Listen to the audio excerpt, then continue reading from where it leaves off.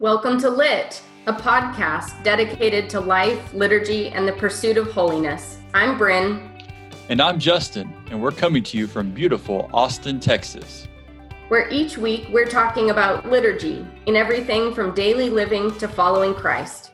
And welcome to 2021. Yay. As we come back together with Bryn Bond and Justin Yon here to talk about sacraments, to pick up our journey in the prayer book. Hopefully you're able to hear our specials at the end of 2020 in December on the Incarnation. And that was I had a great time with that, Bryn did. Mm-hmm. And it's kind of a good segue into the conversation about the sacraments. Totally. And it was so nice to have Daniel with us and to have a guest. That was a lot of fun. Very much so. Very much so. So let's just dig in. But, by way of a personal anecdote, I think I was thinking about this conversation we're going to have, and I was thinking about my old confirmation class. So I got confirmed in the Episcopal Church in 6th grade.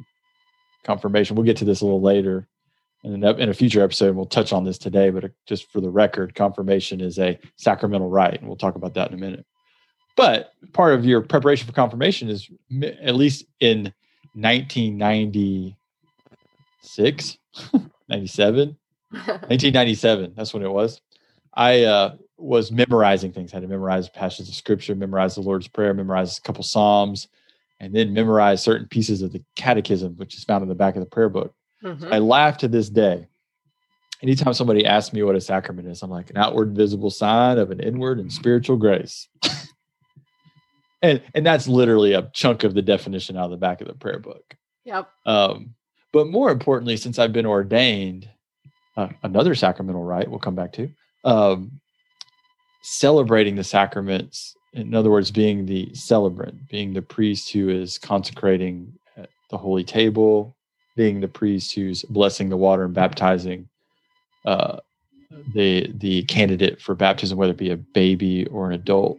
Mm-hmm. So powerful. And in baptism, I think any church I've served, anybody would say, oh gosh, Justin just loves to baptize people. I literally baptize anybody any day of the week. There is a sense of joy. The words and the liturgy itself are so powerful. Yeah. Baptism, to me, the liturgy for baptism and is just captures so eloquently, I think, what we really believe as Episcopalians and as Anglicans. And you see that when you celebrate that sacrament, you get to participate in that joy, in that grace that is being bestowed upon that recipient. And it just is a very humbling and beautiful and powerful experience for me, the priest, very much so. Yeah. And the same with the table. Same with the table. So talking about sacraments is very personal for me at this stage in my life. And in my I think it's calling. Probably pretty personal anytime you talk to clergy about it. But also, I think anytime you talk to people who just have had an intimate experience with the sacrament before, but, we sort of jumped in the deep end with this. And I think we got to back up just a little bit to say, first of all, what is a sacrament and what are the sacraments that we're talking about? And so, like Justin was saying that he learned in his confirmation class, I think we all get this at some point. All of us who are ordained, this line about sacraments being an outward and visible sign of an inward and spiritual grace, which I think was actually first said by Saint Augustine. But the second part of that is that these sacraments are given by Christ as sure and certain means by which we receive that grace. So just, at this kind of high level, before we jump into what the sacraments are, I think it's worth dwelling on this point for just a little bit, that sacraments are physical, that they are outward and visible signs, that there's a physical element to a sacrament that represents a spiritual grace, so represents God's grace to us, and that they are given by Christ to assure us of that grace, that they are meant to be assurances for us of that grace. That's pretty powerful. It is. And you know me, I always like to jump in the deep end. Now I'll come back to the shallow end of the pool. But the really important aspect is these were not invented by the church as some response to Christ's life. No, these were given to the church by Jesus Christ for us, as you said, and as the Catechism states, to receive, to be assured of the grace that is flowing very much so from the Trinity to us, we'll say. Yeah, absolutely. And I think that's why, on a personal level, during this pandemic, with a lot of people not being able to receive Holy Communion, it has been hard. It has been hard. That wafer, that body of Christ and that blood of Christ were assurances that, I won't actually, it's not fair to say people took it for granted prior to the pandemic. I don't think that at all.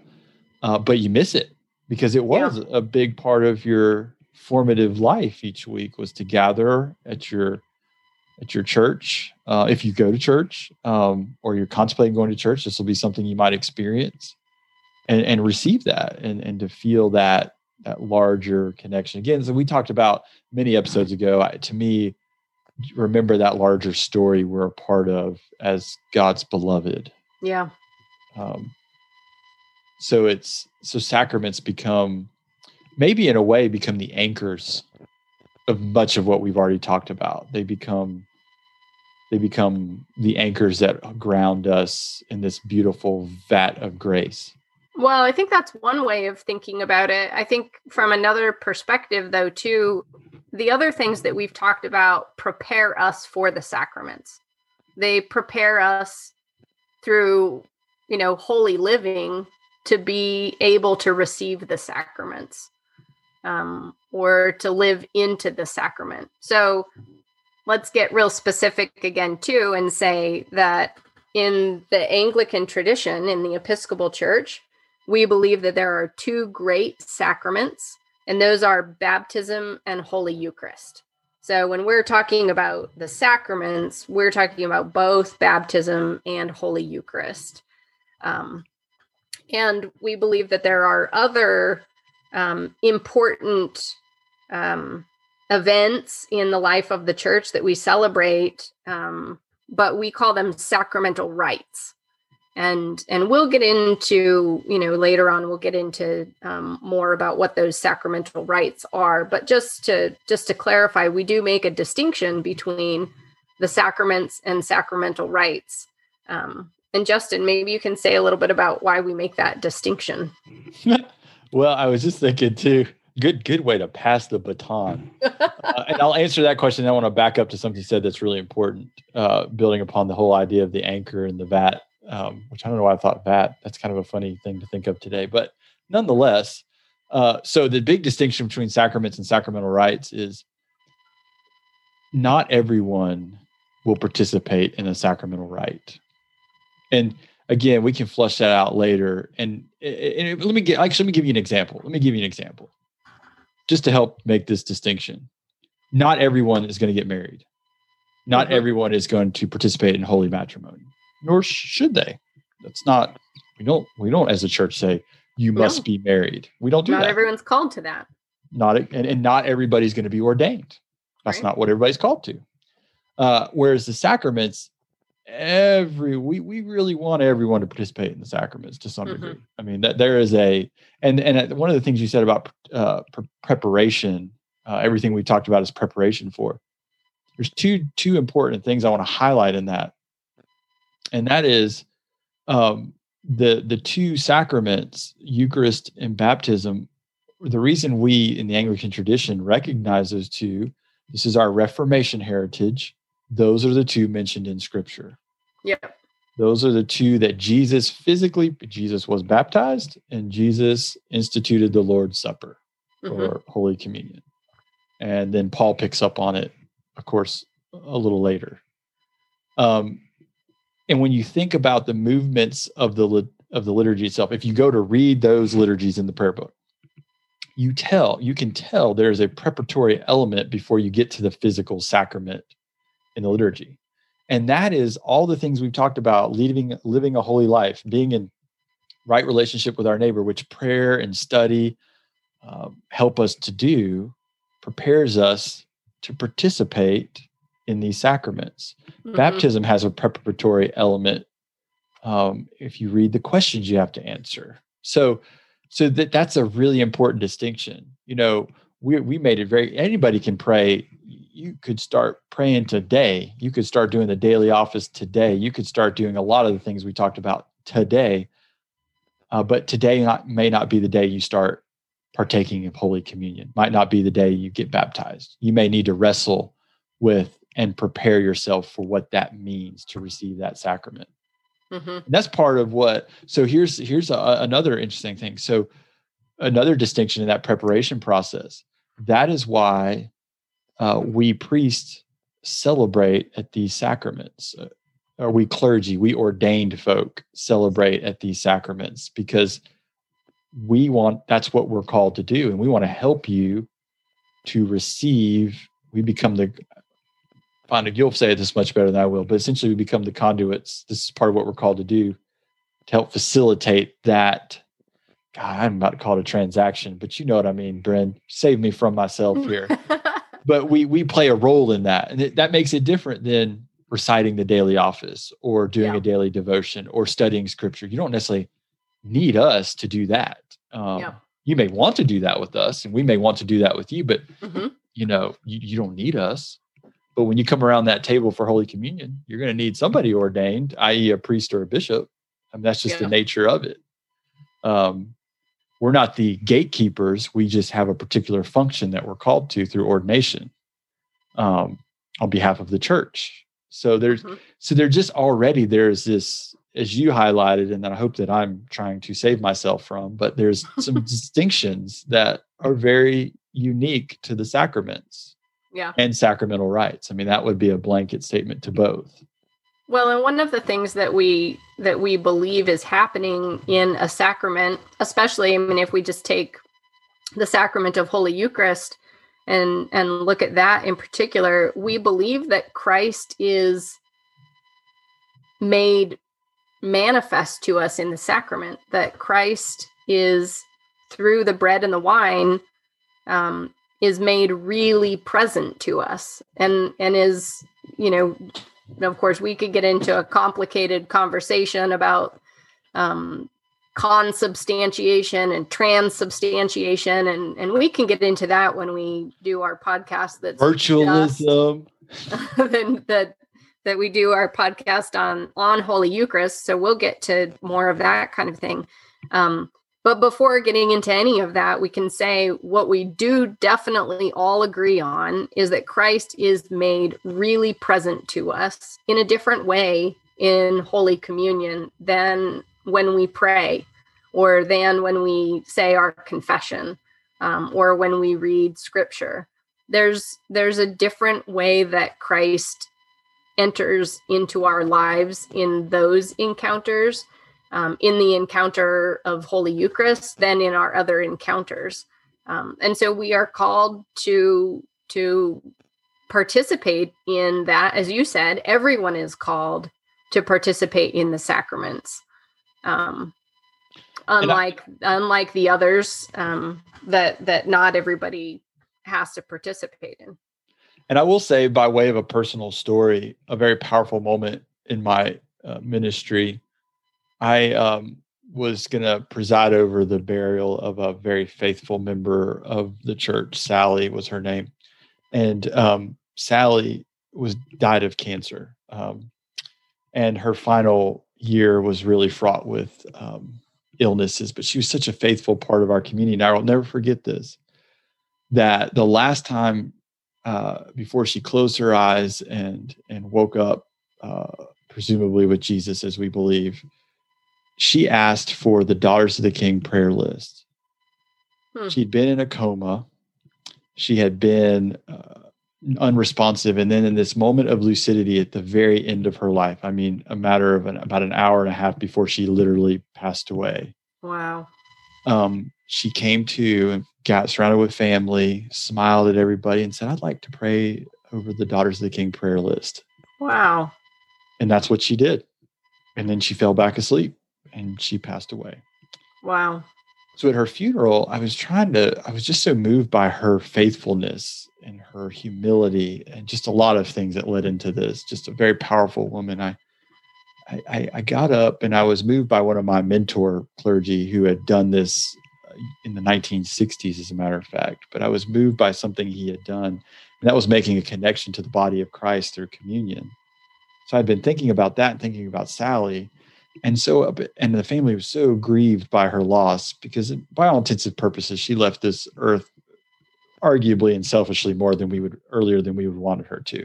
So I was trying to bring some comfort to the families. And of course, I turned to a sacrament. I turned to Holy Eucharist. And I thought about what that priest said, and I took that and I've molded it. So anyways, at the funeral and the sermon, I went out on a limb, didn't know how this was going to go over. And I just talked about how that the family, when they come to, and this was a Christ church, I said, when you come to Christ church and you gather around this table, if only in that moment, as we are celebrating that sacrament of Holy Communion, that the veil between heaven and earth is thin. And we are reminded in that sacrament, we are reminded in that bread and wine, and in the faithful gathered here around this earthly table, that you will see Sally gathered around that heavenly table. Because that is the body of Christ, and that is made known. That is, to me, the grace by which God bestows upon us is the gift of that reality, that Sally was molded into the body of Christ in a different way. And if only there in that sacrament, we could see that. So after I preached this, I really didn't know how that was going to go over. And it was not immediate. It was like a week or so later, Sally's husband came to me and said, what you said meant the world to me, because now when I gather around this table, I remember that Sally's not gone. She's still I'm still with her, and she's still with me in a way that I never could have imagined. Yeah. And I think, it's not, and I don't tell that story to make it about me. That was about Sally's life and her embodying the body of Christ, and then the sacrament becoming the assurance of that reality, that promise, that hope. And it was just a way to connect the dots. And it's a powerful moment. And I think that's the reality of the sacraments for our spiritual life. I mean, they are big, dare I say, game changers, I think, in our spiritual life. When we come around the table, we come around the water, there's powerful things happening, whether we're the one receiving the sacrament or the one participating while somebody else is receiving the sacrament. There are powerful, wonderful, mysterious things happening. Yeah. Well, I mean, I think that's such a beautiful story and such a great way of illustrating and talking about that thin veil, because that's not just like a metaphor that we talk about. It's what we pray. It's what we say is happening when we gather around the altar or at the altar for, to receive Holy Communion. We really do believe that it is the closest we can come to Christ and to those who are with Christ. And we say that in our Eucharistic prayer. We talk about with angels, archangels, and all the company of heaven, that together we laud and magnify thy glorious name. Oh, I just switched right into Rite One language right there. But you did. That surprises me, but you did.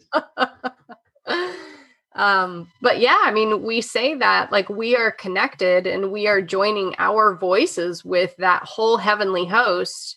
To continue with the Rite One language, we talk about the church militant, like the entire body of the church that spans across all time. And we believe that there's no time that we're closer to that than when we are at the table of our Lord. Exactly.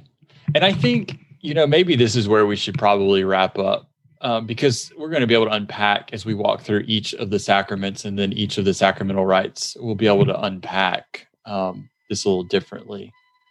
But I think that's a good place for us to leave it. I think so. I think that's a good place to leave it. And then let's just plan on digging in a little bit more, folks, with what, as we dive into the Eucharist and particularly dive into baptism and the Eucharist, each individually.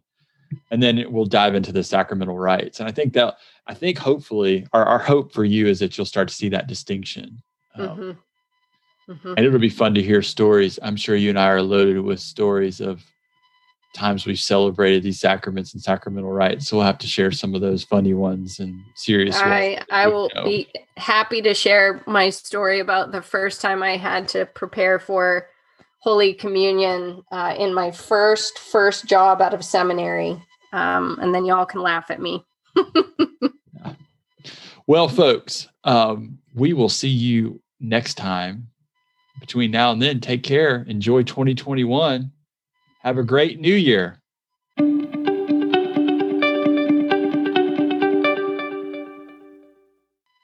Lit is a podcast produced by Brent Bond and Justin Yon, both priests in Austin, Texas. If you have any questions, we would love for you to email us. You can find our emails in the show notes. Please reach out. We would love to be here for you. We are so glad you've chosen to listen to our podcast, and we are always excited to hear from you, and we'll answer your questions in future episodes as they arise. So do not hesitate to reach out, and we will see you next time.